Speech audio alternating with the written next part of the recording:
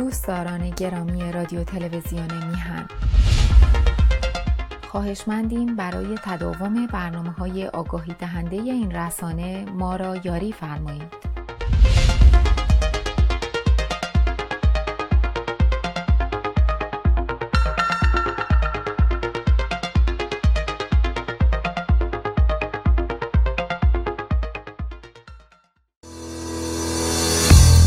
فرکانس جدید رادیو تلویزیون میهن، ساتلایت اکسپرس AM6، ترانسپاندر A04، فریکونسی 12594 مگاهرتز، پولاریزیشن ورتیکال، سیمبل ریت 27500، FEC 2/3.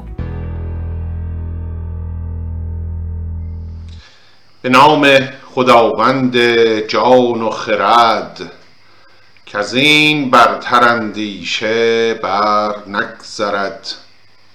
عرض درود و سلام و ادب و احترام دارم به پیشگاه یکایک شما ایرانیان دلیر آزاده، آزادگان دلاور ایرانی، بینندگان و شنوندگان گرامی رادیو و تلویزیون میهن در هر گوشه ای از این جهان پهناور که هستید.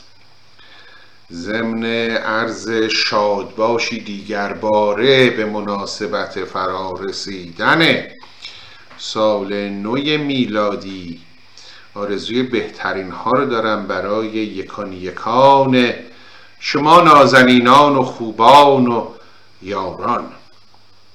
باری دوستان، چنان که آگاهی در کار خواندن تاریخ هستیم و نگاه می‌افکنیم به تاریخ صدر اسلام عزیز. بله، در عرض می شود که کار مقدمات جنگ صفین یا وقعة الصفین هستیم. جنگ جمل را به پایان بردیم. ببینیم که طبری چه گزارش می کند برای ما از اون واقعه. از تاریخنامه طبری می خوانم برای شما و در پایان هم عرض می شود که تمام تلاش خود را به کار می گیرم که بیتی چند شاهنامه بخوانیم که دست کم این حکایت ها را بشورد و ببرد. باری عرض می شود که طبری می گوید آنگاه که عثمان را به حصار گرفتند، عمرو بن العاص به ضیعت خیش بود. این آقای عمرو بن العاص یا همون عمرو عاص خودمان بسیار بسیار مرد دانابینایی بوده و چنانچه مشهور است بسیار هم مورد مشورت شخص پیامبر بود. این آقا بعد از ایمان آوردن و اسلام آوردن و حالا داره در واقع طبری برای ما به قول این فرنگی ها یک فلاش بک میزند به زمانی که خانه عثمان در محاصره بود. پیداست که میگه طبری ایشون اصلا اونجا نبود. یکی از دروغ های اون سریال کذا و کذای امام علی که اون جمهوری پربرکت اسلامی برای ما ساخته است این بود که تو گویی عمرو عاص بوده که قاتل عثمان بوده. اون خیلی آش را شور میکرده و حالا طبری برای ما روایت میکنه که ایشون اصلا در مدینه نبود، در ضیعت خیش بود، یعنی در آبادی خودش بود. آنگاه که عثمان را به حصار گرفتند، عمرو بن العاص به ضیعت خیش بود با 2 پسر محمد و عبدالله. چون خبر کشتن عثمان درست شد، یعنی وقتی خبرش تایید شد، اینها این خبر رو دریافت کردند، هر 2 پسر را بخواند و گفت ما را ثواب چنان است که اینجا صبر کنیم. اینجا یعنی همون محل ضیاء و عقار خودش. هنوز اینا مشخصه که در مدینه نیستن. به پسراش میگه ما را ثواب چنان است که اینجا صبر کنیم تا کار به چه رسد.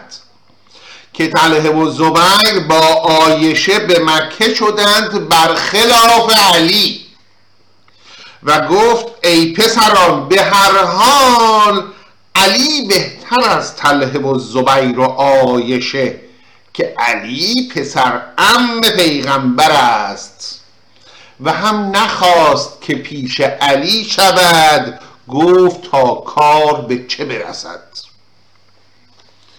عنایت فرمودین ایشون در مدینه نبوده وقتی که اون داستان شورش و قتل عثمان رخ داده و فقط نشسته منتظر اخبار.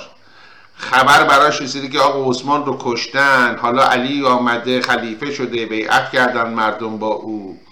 از اون طرف خبر عرض می شود که برخاستن طلحه و زبیر و عایشه بر علیه علی به گوش او رسیده. با همه این احوال او خودشو داخل این دعوا نکرده.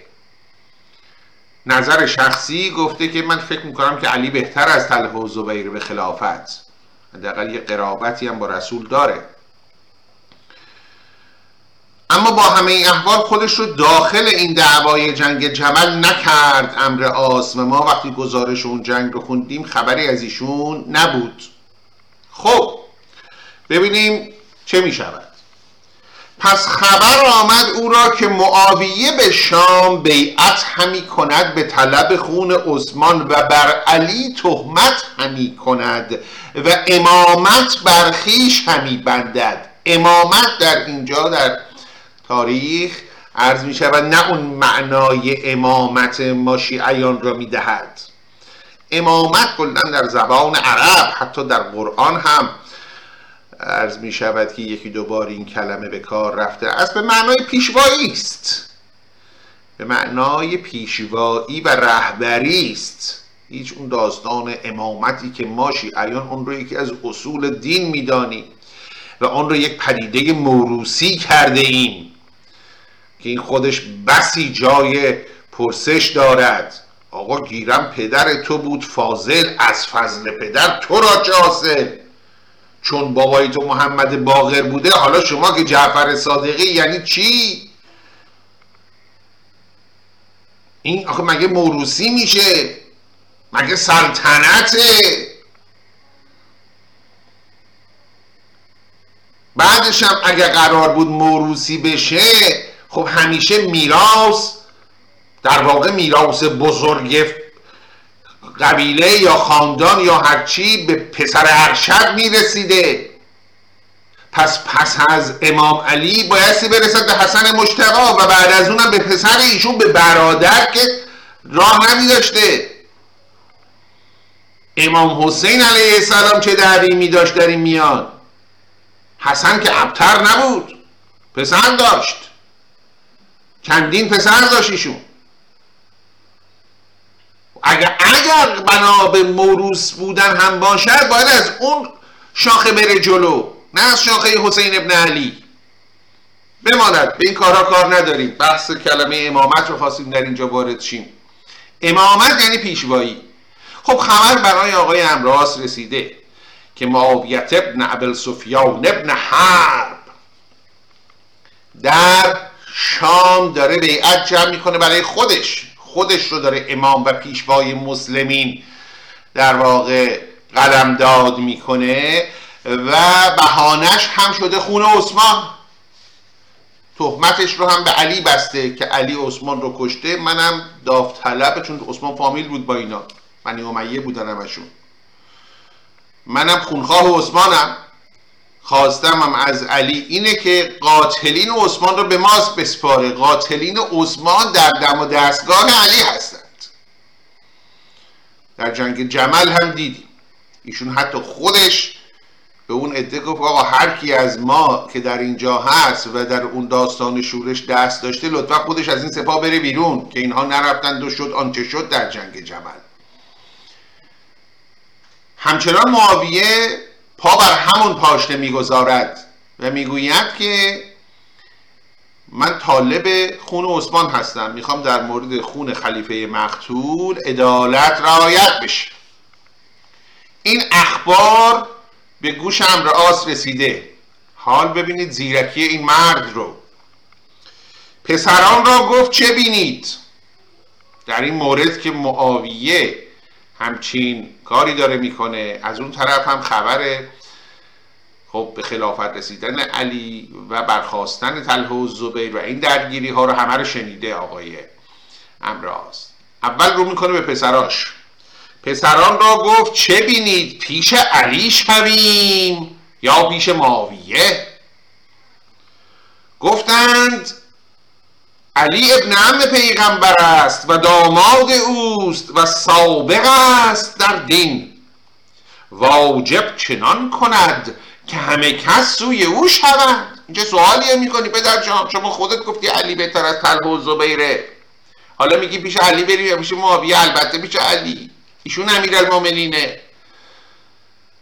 تازه اگه مسابقه ای هم بین علی و معاویه باشه، علی بایستی در واقع برنده بشه. از سابقون ایشون در سابقه دینداری او بسیار بیشتر از معاویه است از نظر قرابت و خویشاوندی و همچنین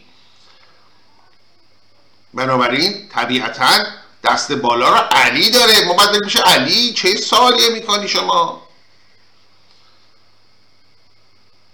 امر گفت چنین است، ولیکن علی مردی مرد است و شجاع، وی را به کس حاجت نبود. ما را سوی معاویه باید شدن که هر که سوی وی شود سپاس وی یابد، که او را به هر کس حاجت است. حساب دو تا 4 تایه. این آقای با سیاست و کیاستی مثل امر آس بسیار درست بود. گفت علی بی نیاز از خلق الله، ایشون نه حرف کسی رو گوش میده، الانم که بر تخت خلافت نشسته، حرف و رأی ایشونه، کسی را یارای مخالفت که نیست. احتیاجی به ما نداره ما بلنشیم بریم تو دم و دستگاه این آقا، خودمون رو کوچیک کردیم، قدرمونم کسی نخواهد دونست. اما معاویه مردی است که به پاسداری معروفه، هر کس بهش خدمتی بکنه او در واقع به پاداش نیکی شناس هست. به قول استاد خودمان بباشم به پاداش نیکی شناس. در جنگ عرض می شود که رستم و سهراب در اونجا دیدیم این بیت رو. تو را باشه در بازجویی سپاس، بباشم به پاداش نیکی شناس. وریدون که اسبم نیاید پدید، سران را بسی سر بخواهم برید. گفتگوی رستم است با شاه سمنگان هنگامی که دنبال رخش میگشت. باری اینجا در واقع امراض داره میکنه معاویه مرد نیکی شناسی است، قدر کمک و حاجت رو میدانه و الان هم درست زمانی است که او نیازمند است به کمک همچون مایی که بریم کمکش و او رو برنده این جنگ کنیم، پیروز این دعوا کنیم. بنابراین به جایی که برویم به علی ملحق شویم، صلاح این میبینم که به سمت معاویه روی کنیم. خب پس برفت با پسران و سوی معاویه شد. چون آنجا رسید همه شام، بر یک شمشیر ایستاده دید و بیعت کرده به خون عثمان. این همه شام بر یک شمشیر ایستاده دید در واقع یعنی این که همشون اینا با هم همدل و متحد بودند،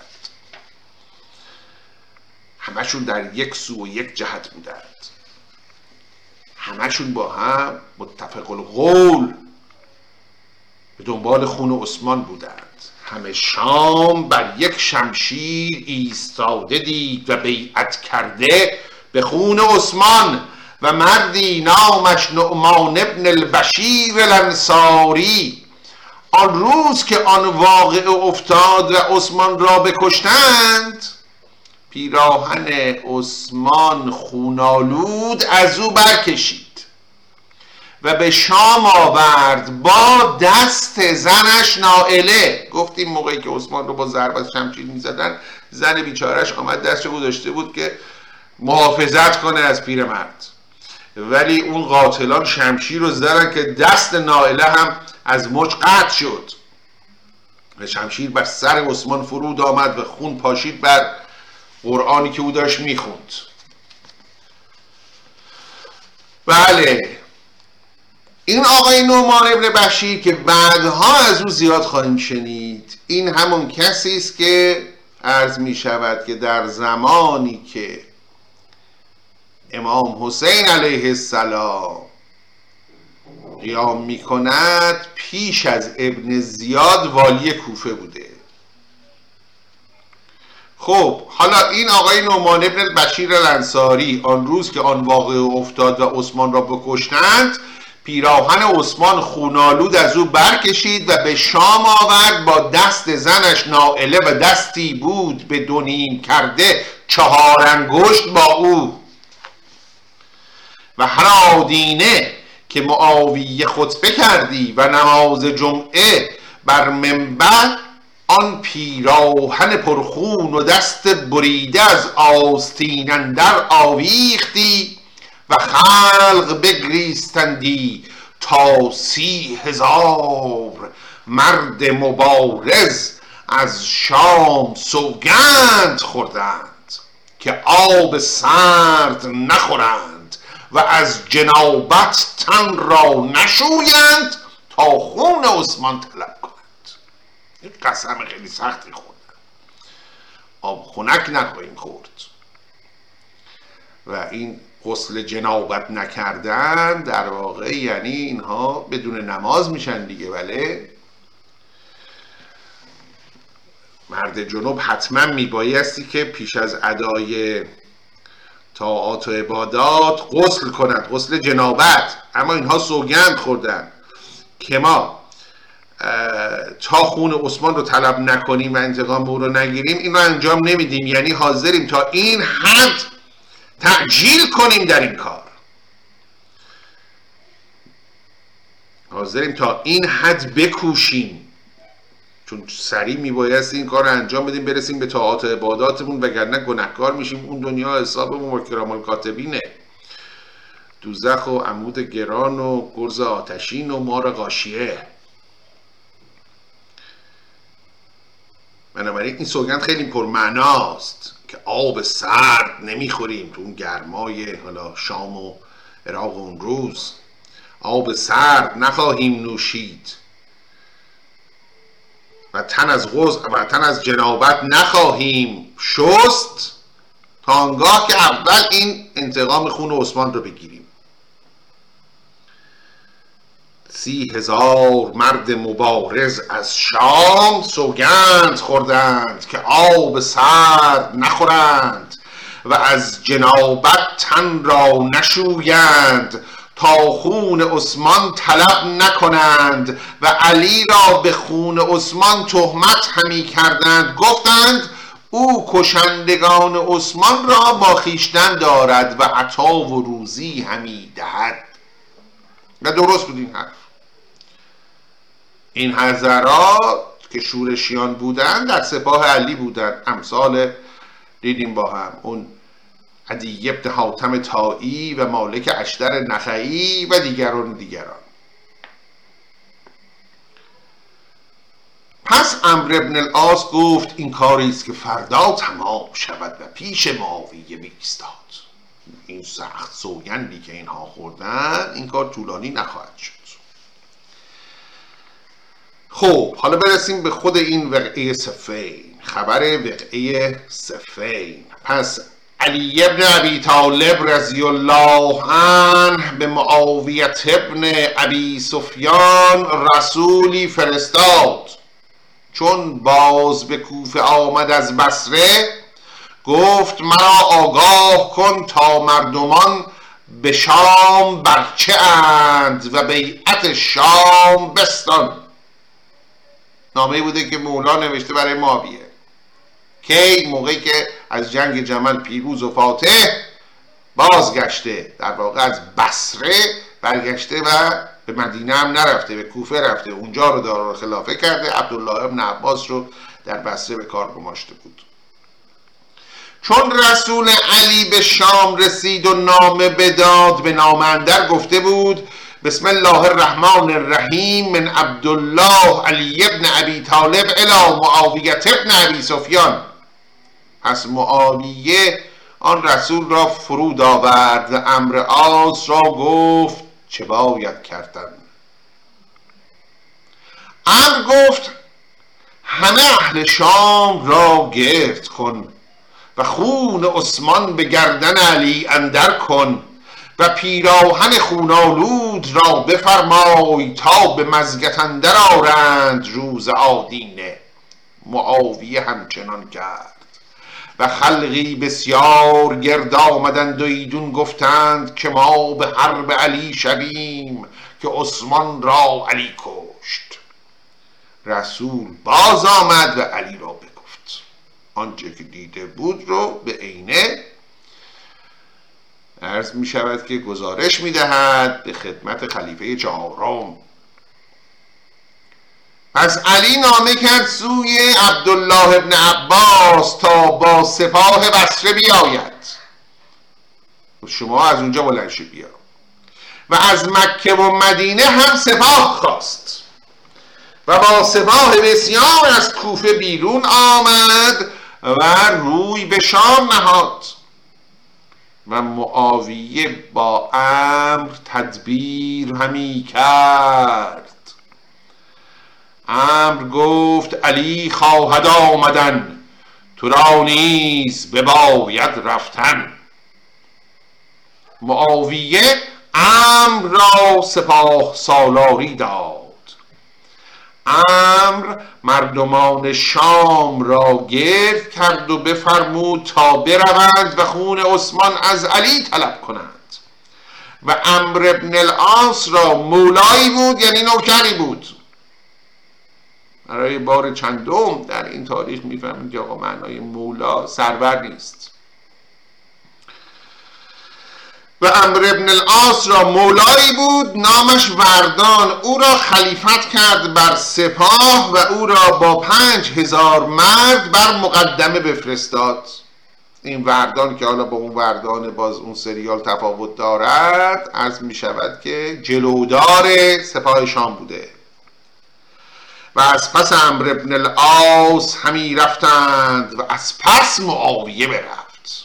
سپاه عریض و طویلی داشتن اینا، طلایه. و بعد عمرو بن العاص سپه سالار این سپاه بوده و در انتها هم معاویه با سپاه خودش داشته به دنبال اینا حرکت میکرده. و علی از کوفه به مدائن آمد. این مدائنی که در واقع اینجا ازش ذکر و یاد میرود، بیچاره ما ایرانی ها اینجا در واقع عرض می شود که پایتخت ساسانیان بوده است. بله، در واقع بغداد امروزی یا درون محدوده. و علی از کوفه به مدائن آمد و زیاد ابن نضر الحارسی را با 40,000 مرد بر مقدمه کرد و علی به رقه به دور رسید. با همه سپاه بر جسر بگذشت یا جسر، یعنی پل. و معاویه بر مقدمه ابوالاعور را بفرستاد، ابوالاعور سلمی. و زیاد و ابوالاعور به هم رسیدند و زیاد نخواست که بی فرمان علی حرب کند، کس فرستاد و علی را آگاه کرد. علی مالک لشکر را با 3000 مرد بفرستاد و مالک را بر آن همه امیر کرد و مالک بیامد سپاه را تعبیه کرد و آن روز تا شب حرب کردند و شب به لشکرگاه خیش باز آمدند. حرف اول آخر شمشیر بوده دیگه. و دیگر روز مالک کس فرستاد سوی ابوالأعور که با من تنها بیرون آی، چه کنی سپاه را کشتن. دیروز چرا یادت نیفتاد جناب مالک؟ امروز طالب جنگ تن به تن شدی، چرا دیروز چرا نگفتی با من تنها بیرون آی؟ پنداری که پیروزی با شما نبوده، یحتمل که همچین عرض می شود که درخواستی داشتی. اما به هر حال ابوالأعور نیارست شدن. پس خبر آمد که امیرالمؤمنین نزدیک آمد. ابوالأعور چون خبر آمدن علی بشنید سپاه برگرفت و بر لب آب فرات همی شد تا به جایی رسید فراخ و جای حربگاه و آبخور یک جا بود.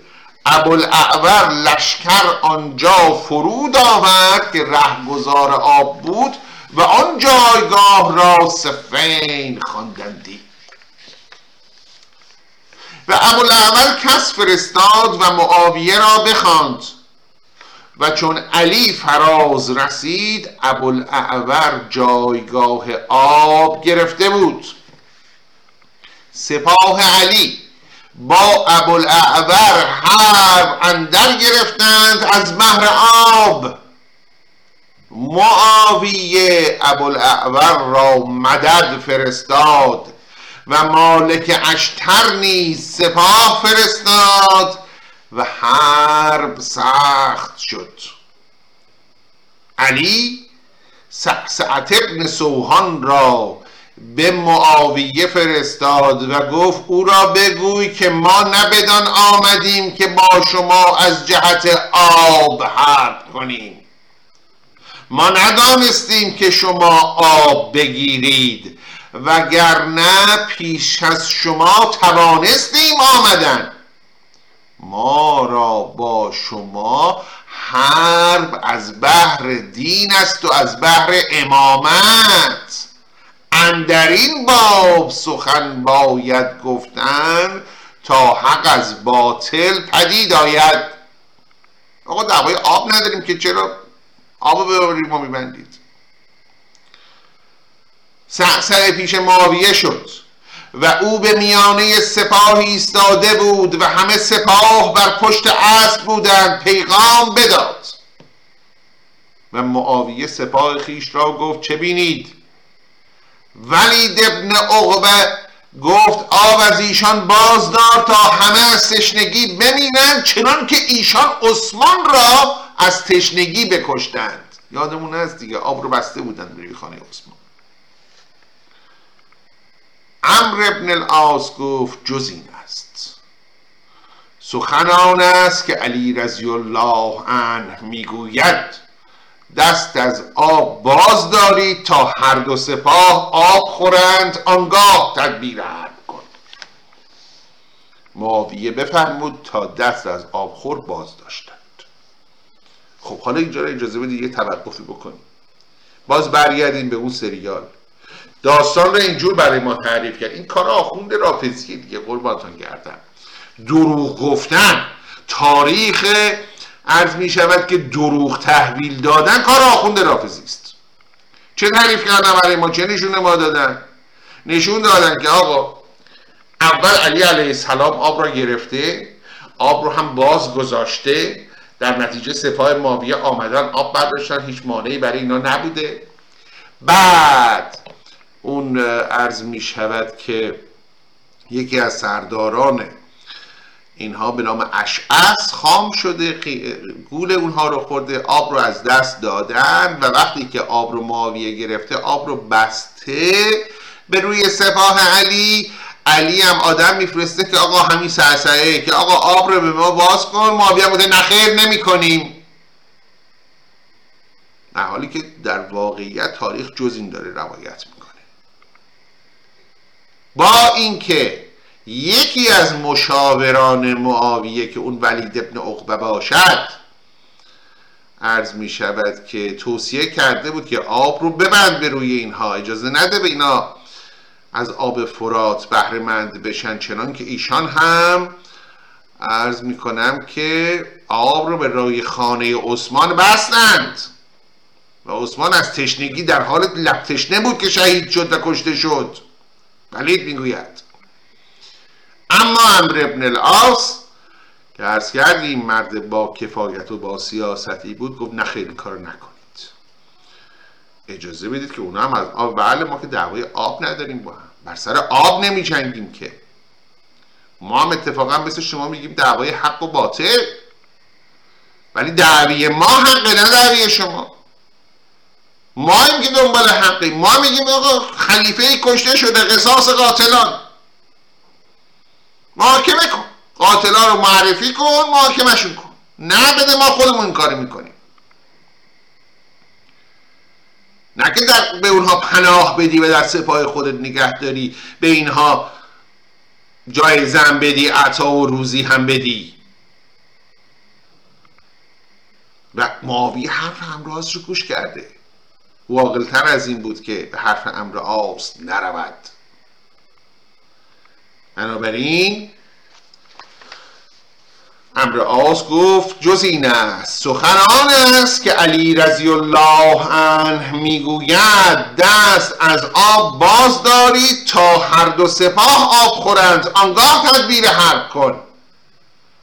معاویه بفرمود تا دست از آب خور باز داشتند و این روز که آب گرفتن کردند و حرب نکردند نخستین روز بود از ذوالحجه سال 36 از هجرت، پس هر دو سپاه سیراب شدند و 2 روز بیاسودند. خب اجازه فرمایید که یاران این حکایت تاریخ را تا به اینجای کار بگذاریم و بگذریم و در این دقایق باقی مانده بازگردیم به کتاب سترگ شاهنامه خودمان، آنجا که عرض می شود که دیدیم که اسفندیار بینوا وقتی که آمد به خدمت پدر او رو به مأموریتی فرستاد که در واقع می شود به قول این فرنگی ها بگوییم میشن ایمپاسیبل،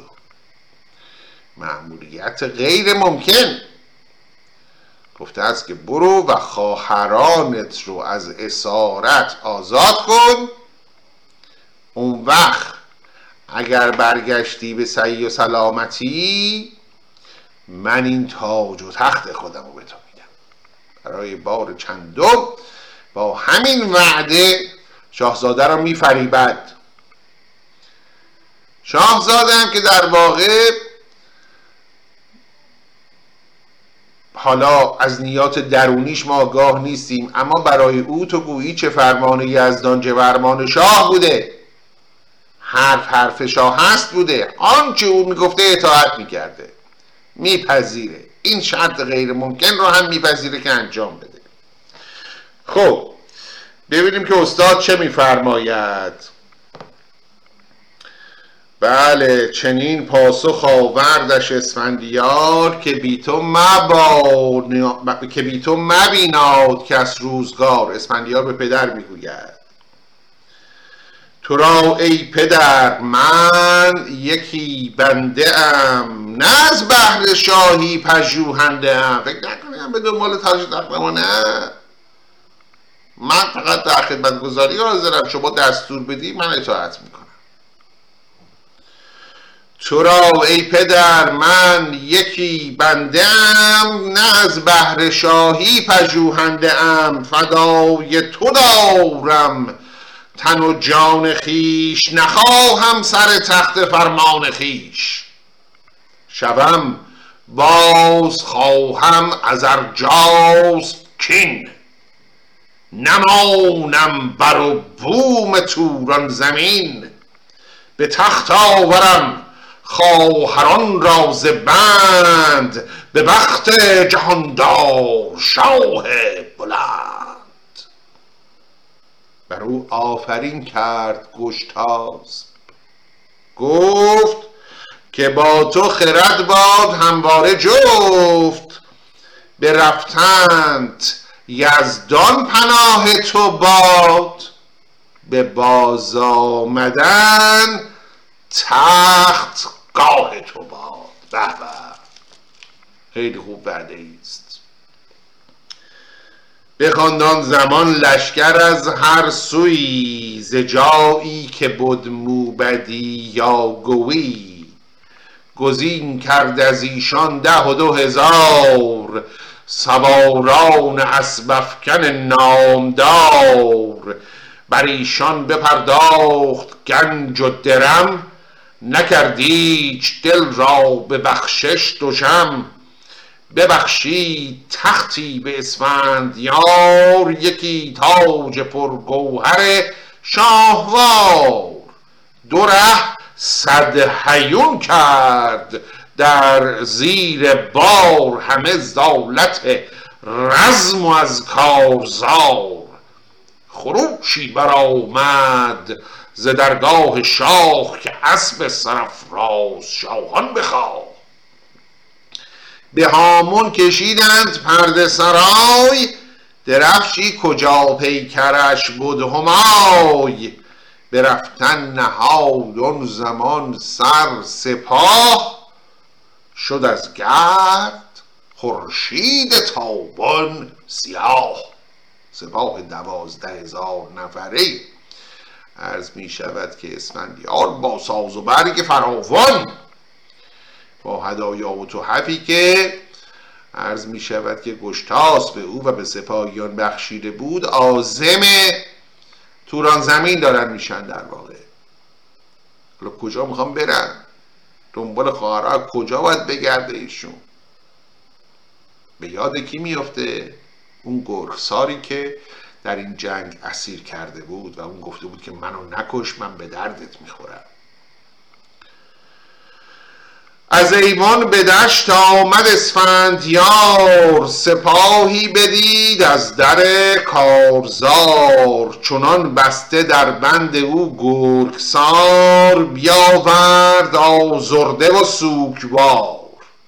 پشوتن که بود شاه را رهنمای، ورا کرده دستور فرخنده رای. این پشوتن در واقع برادر اسفندیار بوده، مرد بسیار نیک نهادی هم بوده، چنانکه شاهنامه روایت میکند و او رو در واقع دستور خودش میکنه، یعنی مشاور خودش میکنه، وزیر خودش میکنه اسفندیار.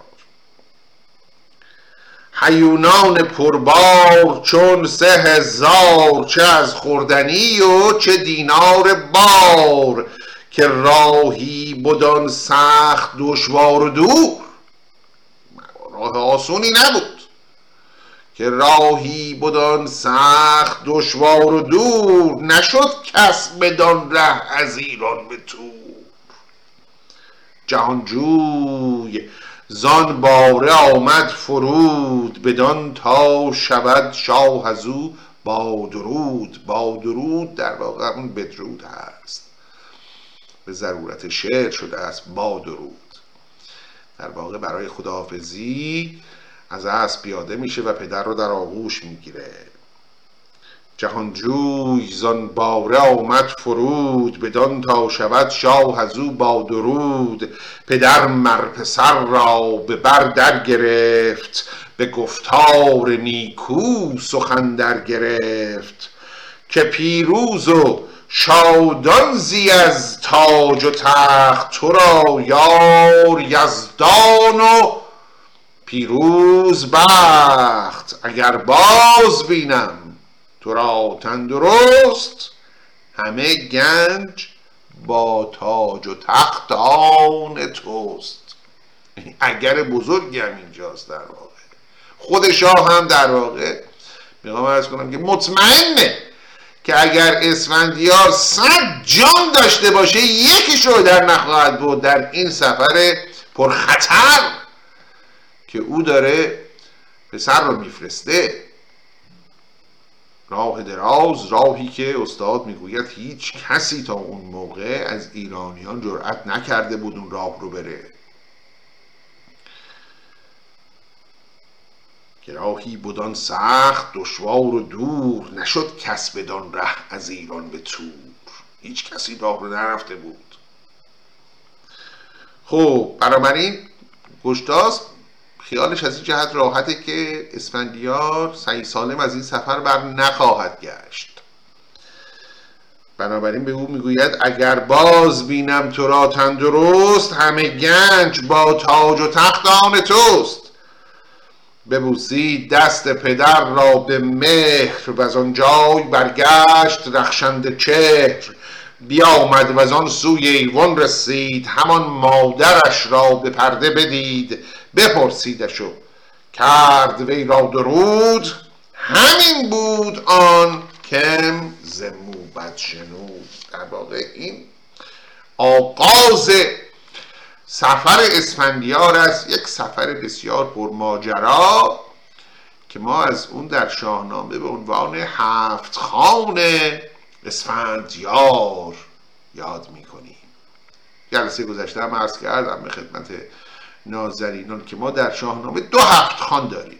در واقع بهتر است بگویم که 2 پهلوان داریم که پا در هفت خان میگذارند. خب یکی از اینها که معرف حضور همه نازنینان هست، جوان پهلوان رستم دستان. دیگری نیز شاهزاده اسفندیار. بنابراین حال با همین ذهنیت میشود این رو در نظر گرفت که آقا تو گویی اگر قرار باشد ما کسی رو همتای رستم در شاهنامه پیدا کنیم اون همین اسفندیار است. هیچ کس دیگه غیر از رستم از هفت خان نگذشته. تنها این اسفندیار از که حالا در اینجا با هم خواهیم می‌خونیم چگونه از هفت خان خودش میگذره.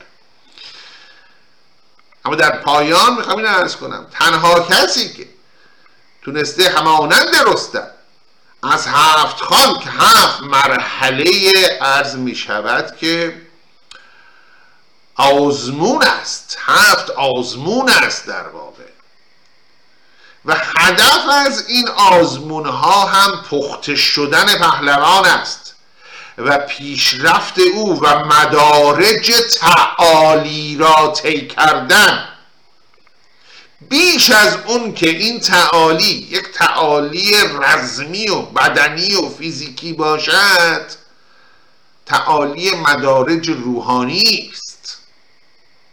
در هفت خان رستم ما میبینیم که در جای جای این هفت خان میبینیم که بدون مدد رخش و بدون آنچه که ما میتوانیم از او پاک نهادی رستم یاد کنیم، ایمانی که او به پروردگار دارد. من مثلا در خانه 4 وقتی که رستم می نشیند با اون بانویی که در حال زدن ساز است و جام شراب بر کفش می نهد، حتی در اونجا هم رستم نام یزدان رو بر لب میراند و همین باعث می شود که اون زن جادو در واقع چهره واقعی خودش رو نشون بده. در خان اول، در خان سوم، اینها همه کمک های رخش هست که به مدد پهلوان میاد. در خان دوم که حریف فیزیکی نیست، یک بیابان بیاب و علف است، بله، اونجا باز نیایش رستم است که به کارش میآید. و همینطور این مراتب رو که میبینیم در واقع کار از دست آدمی خارجه و در واقع تو گویی رستم داره متوجه میشه که آقا خیلی به زور بازوی خودم ننازم، هستند مراحلی که اگر به خودم باشه خودم به تنها تنخیش حریف اینها نیستم. اگر نبود کمک این زبان بسته رخش یا عنایت یزدان پاک که مرا از این بیابان بی آب و علف رهایی داد یا چه و چه و چه، هرگز من میسر نبود که این 7 خان رو بگذرونم. و در واقع میخوام عرض کنم که رستم دچار این تحول روحانی میشود که یک فروتنی خاصی به او دست میده. بعد از این 7 خان همواره او رو میبینیم که در جنگ ها نام یزدان بر لب داره و همه زور و قدرت رو از او طلب میکنه. حالا در مورد 7 خان اسفندیار ما خواهیم دید که دقیقاً واژگونه این تحولات اتفاق میافتد. یعنی حالا با هم خواهیم خواند خان به خان که اسفندیار از 7 خان میگذرد، شخصیت او به جایی که پالوده و آب دیده شود به سمت نخوت و تکبر و خود بزرگ بینی تمایل پیدا میکند. این تفاوت هاست، این گونه تفاوت هاست که حتی استاد به نظر مخلص میخواد اشاره کنه که نه چنان است که هر کس از 7 خان رست شود رستمی است. نه چنان است. برای رستم شدن تنها این نیست که شما یک 7 خانی را بگذرانی. برای رستم شدن باید زبان ملتت باشی. برای رستم شدن آنجا که حقیقتی رو میبینی هیچ مصلحتی رو فدای اون حقیقت نکنی، حتی اگر قرار باشد در مقابل شخص شخیص شاهنشاه بایسی. کاری که میبینیم رستم به وضوح در شاهنامه میکند، نه یک بار و 2 بار، بیشتر از این حرفا، به ویژه درگاه کاووس کی. همچنین زال، اون خاندان در واقع. و چنین است که عرض می شود که این کتاب یک کتاب به راستی استثنایی و جاویدانه است.